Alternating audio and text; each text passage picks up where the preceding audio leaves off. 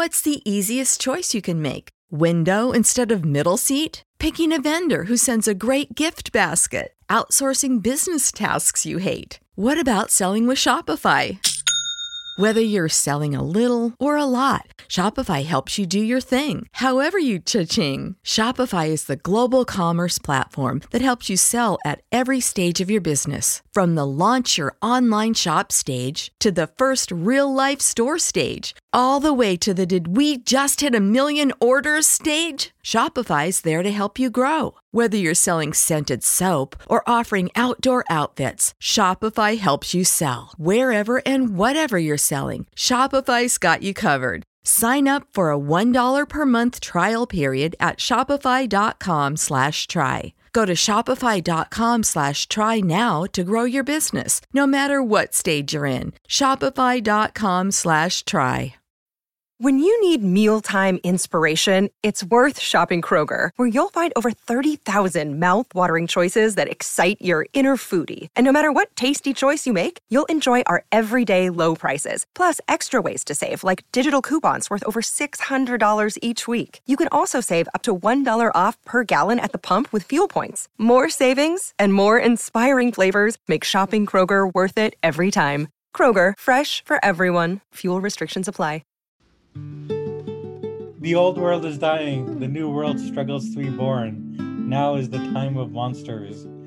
With those words from Gramsci, I welcome you to the Time of Monsters podcast, now hosted by The Nation magazine. I am very grateful to Mika Whitman for the little musical intro that we just heard. Today, I want to talk about the tragedy in Uvalde, Texas, the shooting. I believe that as with many of these mass deaths, the body count continues to kind of grow. There's initially 21 dead, including like 19 young children. And this is like an all too familiar tragedy in modern America, has created the all too familiar debate about gun control, and then all these sort of deflections and lies that are used to, avoid the issue of guns and to talk about something else.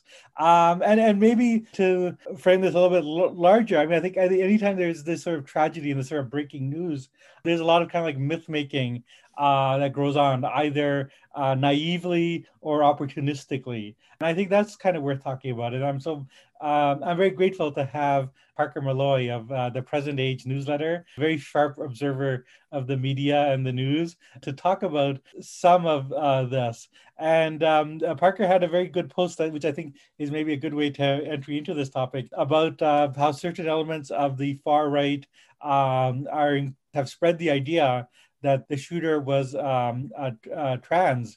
And I wanted to get some account of where did this idea come from, who's spreading it, what does this kind of say?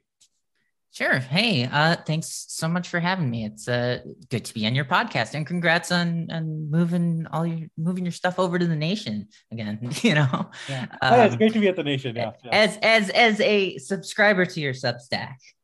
when it was there. Yes. I say that.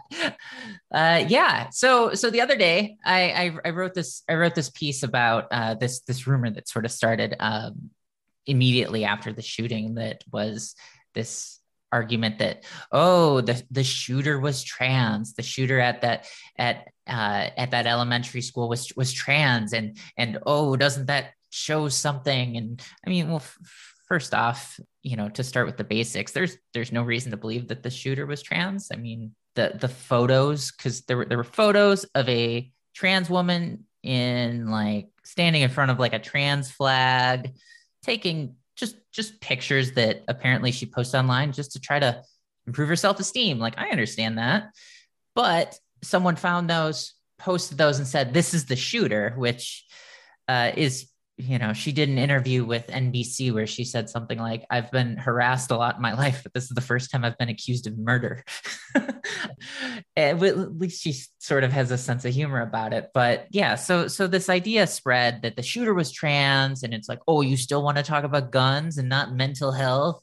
And the connotation there was that trans people are mentally ill, and trans people are the cause of bad things in the world, and we shouldn't be talking about guns. We should instead be talking about evil trans people, which is, it's a little deflection, and it's one of those things that wasn't quite, I'm sure there were some people who were spreading that misinformation willingly, and some people who didn't know better, and some people who just don't care. I mean, you had Alex Jones, InfoWars and Alex Jones obviously were on top of that, because of course, if there is a goofy conspiracy theory, of course, Alex Jones is going to be involved. Paul Gosar tweeted it from his account. He went even a step further, saying that the shooter was an undocumented immigrant, or whatever word he uses, and a transsexual. It's like, well, no, on both of those. And then you had, people like Candace Owens sharing these same sorts of accusations. She's tweeted like 7 or 8 times at this point, being like, this is the problem. We have to call out gender ideology, blah, blah, blah. And the whole thing, obviously, it's a big distraction from the actual shooting, because they've managed to turn it into a discussion about trans people when, trans people don't have anything to do with it. So, and it's not the first time this has happened either, which was kind of the point of my post. So my post on the present age. It actually reminded me. I think something I hadn't even I'd either didn't know about or had totally suppressed any memory of. So describe the earlier incident. Yeah. So remember back in November 2015, there was a man who went into a Colorado Springs Planned Parenthood, and his name's Robert Louis Deere Jr. And he shot and killed 3 people and shot and injured 9 others. And afterwards, he told the police, when they were talking to him, he said, "No more baby parts." And those of us transport yourself back to 2015 in right-wing media, baby parts was a big discussion point. That was something that came up during the Republican primary debates. It was something that was aired nonstop on Fox News because of these Center for Medical Progress videos that were kind of deceptively edited in a way that made it look like Planned Parenthood was committing crimes and illegally selling fetal tissue and stuff like that. So their whole thing was Planned Parenthood sells baby parts. That was kind of their slogan that they went with. And so this guy shoots up a Planned Parenthood and says, "No more baby parts." Seems pretty cut and dry when it comes to motive. However, Ted Cruz was asked about this, and he said, the media promptly wants to blame him on the pro-life movement, when at this point, there's very little evidence to indicate this. Again, that's after the guy said, "No more baby parts." But then Cruz went on and said that it's also been reported that Deere was registered as an independent and a woman and a transgendered leftist activist. Where do you actually get register as a transgender leftist activist? So what happened there was Jim Hoft at the Gateway Pundit basically found that Deere's voter registration, because that's one of the things they like to do, find out if he's a registered Democrat, And so they found his voter registration, because Colorado makes that publicly available. And I guess that there was a clerical error at one point, and it listed him as female. And that stuff happens. These errors happen. He was not trans. It was not anything like that, but it gave them kind of an opportunity to go in that direction and to veer it off that way. And so he did. And Ted Cruz, I'm sure, didn't actually think that this bearded dude with wild eyes talking about, baby parts was actually a leftist transgender activist or whatever he said, but he did. And it provided for a nice little diversion. We weren't talking about the guy yelling about baby parts. We weren't talking about the shooting itself anymore. We were talking about Ted Cruz spreading a completely nonsense conspiracy theory. And that, I think, is part of the point here. It's to get people talking about literally anything else. And that's why, we hear things, "Oh, this is a mental health problem. This is a mental health issue. We have to do more about that. Or maybe we need to get rid of doors." Like these sorts of ideas that they're not serious ideas, because Republicans don't actually care about doing anything about mental health. It's one of my former Media Matters colleagues, Andrew Lawrence, I think he tweeted something to the effect of, all of these things, they're just trying to run out the clock. They're just trying to run out the clock until we lose our interest in this story, because sadly, that's just something that happens. And then we move on to something else. And, Yeah, no, I think that's right. I yeah. mean, it has been an effective strategy. And I think some of the older listeners who are as old as I am might remember the Columbine like massacre. There was like all this talk at that time, about like video games and trench coats the cause of this. And, and then some like legitimate stuff like bullying, although that actually turned out not to be the case as the, Columbine thing was investigated, turned out that the killers were themselves the kind of like bullies in this. Yeah, I think your framing is exactly right, that we have to understand this as a kind of diversion, deflection, and just running out the clock, get people to talk about anything else. And it's very cynical. Although, I mean, I will also say, like, in the case, I don't think it's an accident that, like they would, in these two cases, they pick on sort of like trans people. As I mean, like it is clearly also like this horrible bigotry and, taking people who are already like marginalized and, scapegoating them. So I mean, there's all that in play.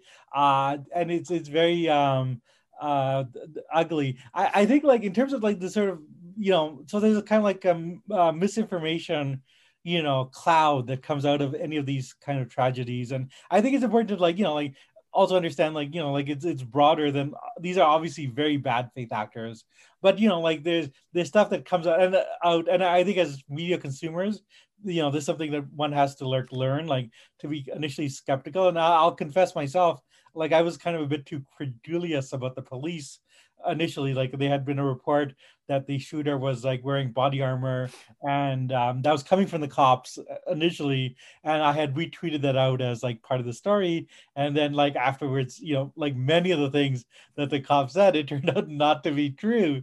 And like again, to be sort of nonpartisanly about this, like there's a kind of myth making on all other sides of this issue as well. There's a kind of very popular tweet that was going out, telling this story of how Governor Abbott went after this family of someone who had been either injured or killed, and was like like threatening them.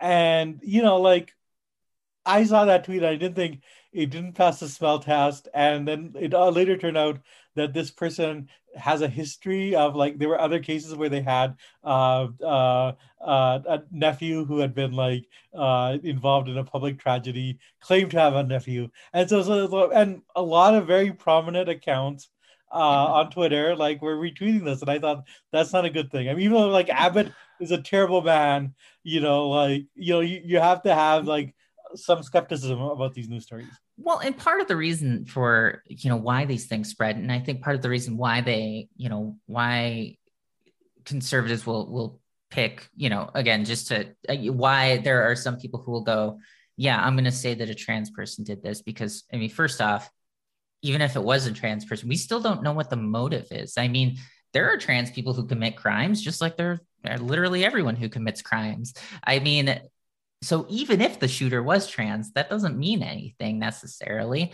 But to kind of tie that back in, I think one of the reasons that these outgroups essentially are picked for, to be scapegoats is because it really sets up, it sets us up to let confirmation bias kind of steer the direction. If that guy, because his first tweet, I think, was something like, about how he didn't want to talk to the media and the media followed him home, or something like that, which just kind of seemed kind of like, this seems kind of odd. I don't know what he's saying. But then when he got to the part where he's talking about, and then Abbott's people showed up on my door and all of that stuff, by invoking Abbott there, someone that people at this very moment are very angry with for very legitimate reasons, by kind of invoking him in this, I think that kind of set off the confirmation bias switch in a lot of people's heads, where they're like, yeah, Abbott's awful, this must be true, and then retweet it. Yeah. And the same thing happens when they, when they'll blame things on undocumented immigrants or trans people, or Black Lives Matter. Like these things always kind of pop up where you find something that your audience wants to agree with, then you say it, and then it gets shared. And so soon it becomes, a a real story. I mean, the thing about the trans woman, she's been posting pictures of her holding like, they're like proof of life pictures with like newspapers and stuff, or like the today's date written on them, to be like, no, I'm alive. The shooter is dead. I am here.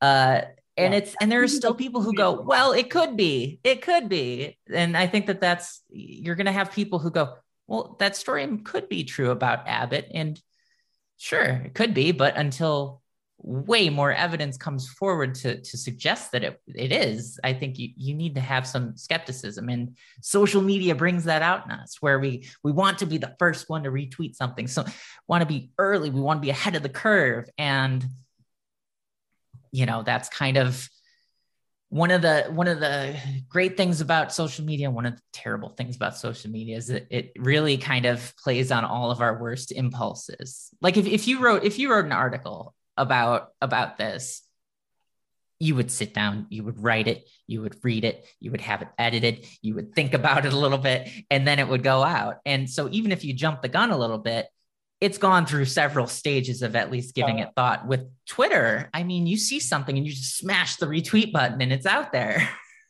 That's right. Exactly. And I think people, I mean, this is just a word to the wise. I think people are been a little bit too credulous about what they're retweeting.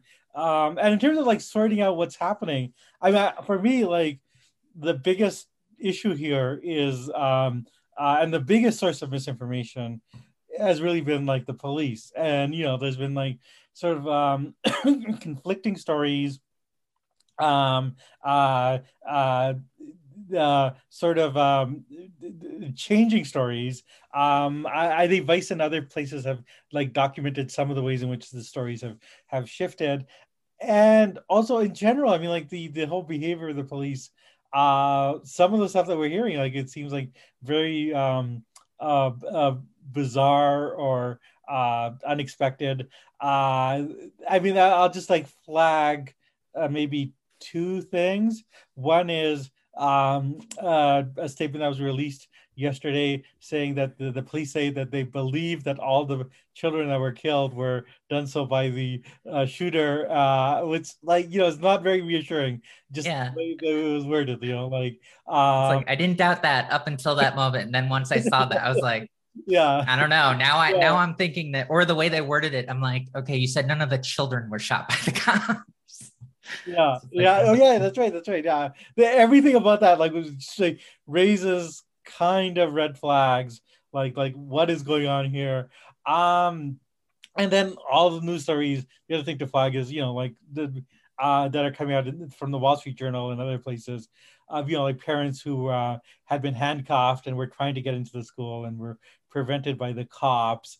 So the whole thing, and I think what we're seeing, I mean, I think, which is good, is actually a lot of the media has become very skeptical of the police. And if you look at the coverage of the major newspapers, the New York Times, Washington Post, LA Times, and CNN, you're getting a lot of people that are being very critical of the cops. So I mean, just like, what any general thoughts on this? Like, what do we make of all this? Well, I think one in these sorts of situations where there's a big tragedy that makes us feel a lot of things. I mean, when I heard the news, mass shooting, it's easy to kind of feel numb about that, but then mass shooting that killed 19 children, I mean, that suddenly it sets off a different kind of emotional response where there's this sadness and despair, and you want answers to that, and you want them now. You don't want them tomorrow or 2 days from now or 3 days. You want to know what happened, why it happened right at that moment. And a lot of these things are, they're complicated. As we record this, I still haven't read anything about what this shooter's motive was, or what was behind it, other than he was bullied, and I don't even know. It's kind of out there, but we want to know the answer when no one actually might know the answer at this moment, and we might not know it for a little while. But one thing I try to always go back to, and I'm guilty of jumping the gun a little bit too, is to kind of follow on. The media has this really great breaking news consumer's handbook handbook that has it's like 9 steps of how to avoid spreading wrong info. And really a lot of it comes down to just kind of take a breath, careful what you share, and give it time, because in the immediate aftermath, things are going to go wrong. Be careful with stories that say we are getting reports, we have learned, these sorts of things. And what's challenging is that police are, in this case, they're supposed to be the people we can trust. That is kind of their whole setup. They're supposed to be, providing a service to the public, to protect and to make sure that these things. You know how to book flights and hotels. All you're missing is a tool to plan the travel experiences you'll have once you arrive. That's why you need Viator. Book guided tours, activities, excursions, and more in one place to make your trip truly unforgettable. Viator has over 300,000 travel experiences to choose from. Everything from simple tours to extreme adventures and all the niche, interesting stuff in between. So you can plan something that everyone you're traveling with will enjoy. Real traveler reviews give the inside scoop from people who've already been on the experiences you're considering. So you can plan with confidence. Free cancellation helps you plan for the unexpected. And 24/7 customer support means you can travel worry-free. Download the Viator app now and use code Viator10 for 10% off your first booking in the app. Find travel experiences for you. Do more with Viator. When you need mealtime inspiration, it's worth shopping Kroger, where you'll find over 30,000 mouth-watering choices that excite your inner foodie. And no matter what tasty choice you make, you'll enjoy our everyday low prices, plus extra ways to save, like digital coupons worth over $600 each week. You can also save up to $1 off per gallon at the pump with fuel points. More savings and more inspiring flavors make shopping Kroger worth it every time. Kroger, fresh for everyone. Fuel restrictions apply. Don't happen, and if they do happen, to understand why. And I think too often that there's this fear that they'll be judged negatively if they're honest. And I think that's part of the problem, that they don't see being honest as a huge obligation on their part, even if it makes them look bad. And this has happened constantly. I mean, after George Floyd died, they said that he had they phrased it something like he had a medical event on site and died. It's like, yeah, is that what happened? He just had a medical event out of nowhere. And yeah, it's like it's frustrating seeing things framed as public relations for the police, when really we just need to know the truth, whether it makes police look good or bad. And I'm of the mindset that, police aren't inherently bad. I mean, they're not inherently good either, but they're just doing their jobs. When people go, well, this is because we're disrespecting the police and we're criticizing them, and so they're not doing their jobs as well. Well, I mean, that's tough. That is their job. Their job is to do this. Even if we go up to a cop, say, you suck, they need to still do their jobs the next day. I mean, that's kind of the whole thing. That's why they're supposed to have this valor and sense of importance, because they play this role in society just like politicians. You should be able to tell the president of the United States to screw off and still expect him to enact policies that benefit the whole country. I mean, well, yeah, I mean, even beyond that, like, police are given extraordinary powers. Like, they're allowed to carry weapons. They're allowed to, they're given very wide discretion in terms of the use of force, including lethal force. And there's no, I mean, one would think that the more power you're given, the more responsibility you have, and the more you should be checked. I'll just mention, I think that in terms of the media, the angle, or the what often happens is that there's a kind of complicity between police and local media, especially. And the local media, this is not just like a small town thing. Like, local media, the New York in New York City would be the New York Times, right? But basically, the cops one way that journalism is done is through access, and the people who are crime reporters develop relationships with the police and with prosecutors, and like often like as an almost unconscious thing, like take on the role of being kind of like spokesman for these institutions, or of like echoing what they say, because these are your sources. You've come to trust them, you come to know them, you have actual personal relationships with them. And so oftentimes a lot of like sort of crime reporting or police reporting that's coming through is uh, filtered through this relationship between the police and the media. And one sees this like in all the sort of shooting cases where like, like immediately it's very frequent that something bad information about the person being shot starts to come out on the media, like their arrest record or whatever. And that doesn't happen by accident. It happens by the fact that there's this existing relationship. What's interesting, what's happening now in Texas is because it's such a huge story that you're getting like outside media that doesn't have these relationships, and that because you also have the parents that are the survivors, are starting to speak out criticizing the police, that actually gives this outside media a kind of legitimacy to start questioning the police, and they are being questioned in a way that's like actually very rare, but actually should be the norm. Like, like what we're actually seeing now is what should be the norm. Like, like when a horrific event happens, that, like one starts to ask questions, how did it happen? And one tries to line up what the police are saying with what the facts are. And, I just think like broadly, too often it's the case that a lot of crime reporting is just like press releases for the cops. And, like if one wants to say something good, like it's actually good that doesn't seem to be happening now.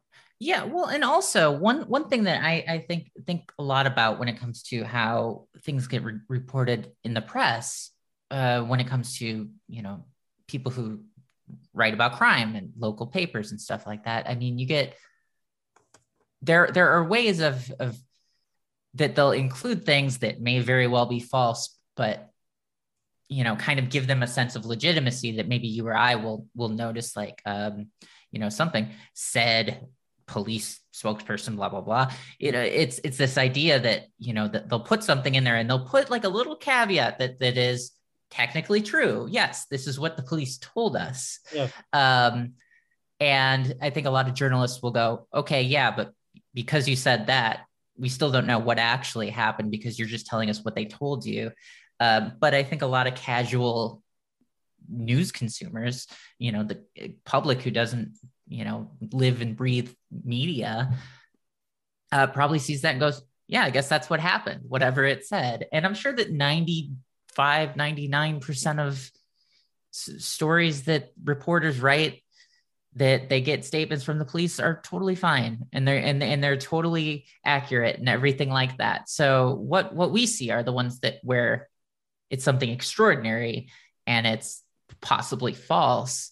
And I think a lot of it does come down to having to reevaluate those relationships with local law enforcement, whether that's, local reporters or national reporters. And I know that this is a really tough time for journalists generally. I mean, with the way that the industry is just kind of crumbling, you suddenly have to do 2 or 3 times as much work for the same amount of pay, and you're just trying to file your stories and stuff like that. But man, the press is so important to the public's understanding of what's happening in the world that we need to be able to trust what we see in the newspaper from day to day. And that means really scrutinizing the things that we're told, whether that's, oh, the police said this happened. Like, make sure you get the timeline correct before you run a story.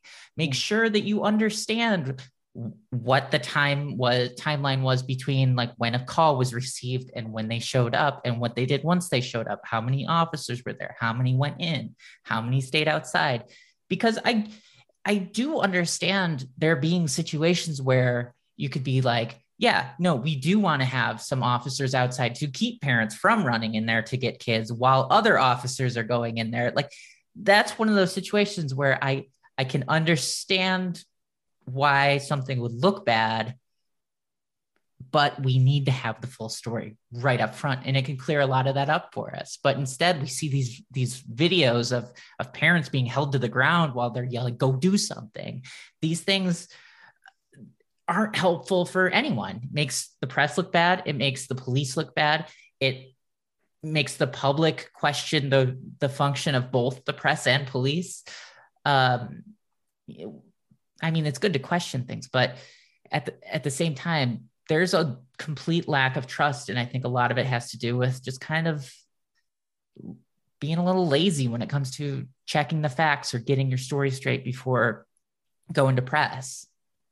Yeah, no, I think that's absolutely right, and this sort of ties in, with the stuff that we had started off with the sort of like conspiracy theories, and Alex Jones, these kind of totally sleazy figures that are obviously manufacturing stuff. But I mean, I think one worry I'm starting to have coming out of all this is that there is going to be like like this was going to become fodder for all sorts of conspiracy theories, just because the police had changed their stories.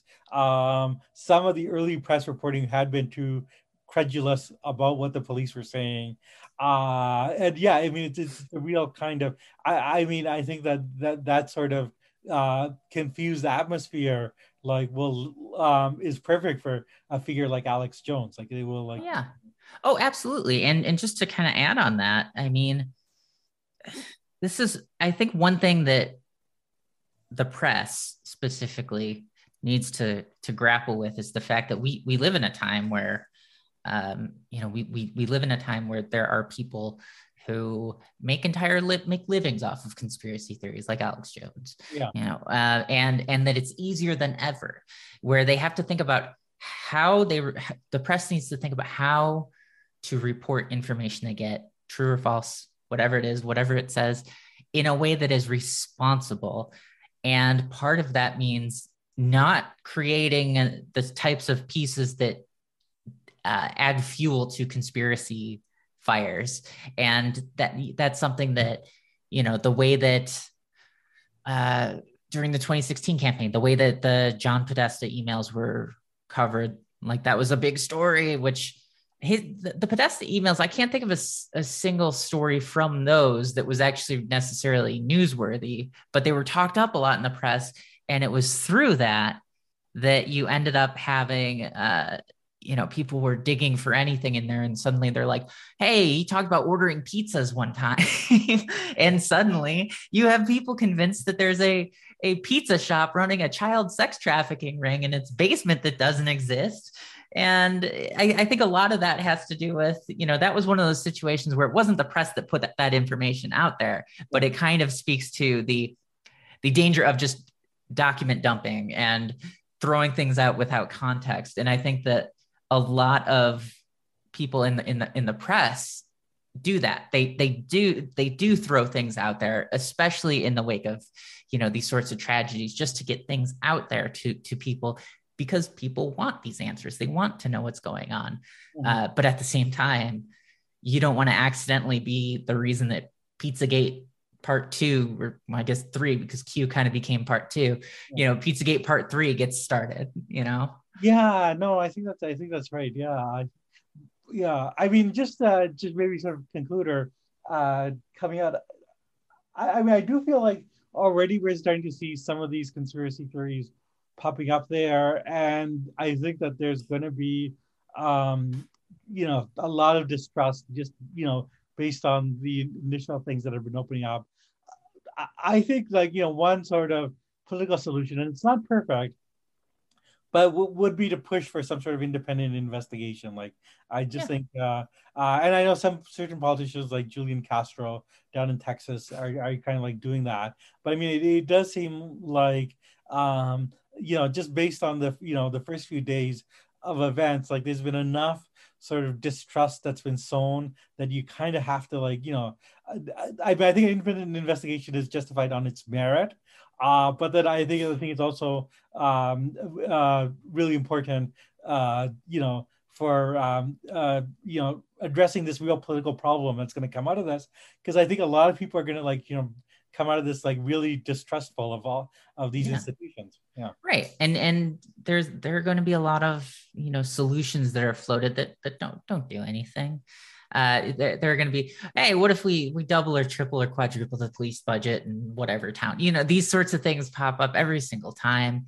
It's sort of that old joke where, the Republican solution to everything is tax cuts, where it's like, oh, COVID, better cut taxes, these sorts of things that are unrelated or just tangentially related. I think that, but actually, like Sean Hannity said, like we can arm the teachers and give them tax cuts for doing extra school security. Yeah. Well, and you had Glenn Beck, who was like, this has to do with wokeness and critical race theory, and he actually said, and bathrooms where anyone can use them. And it's like, what are you even talking about?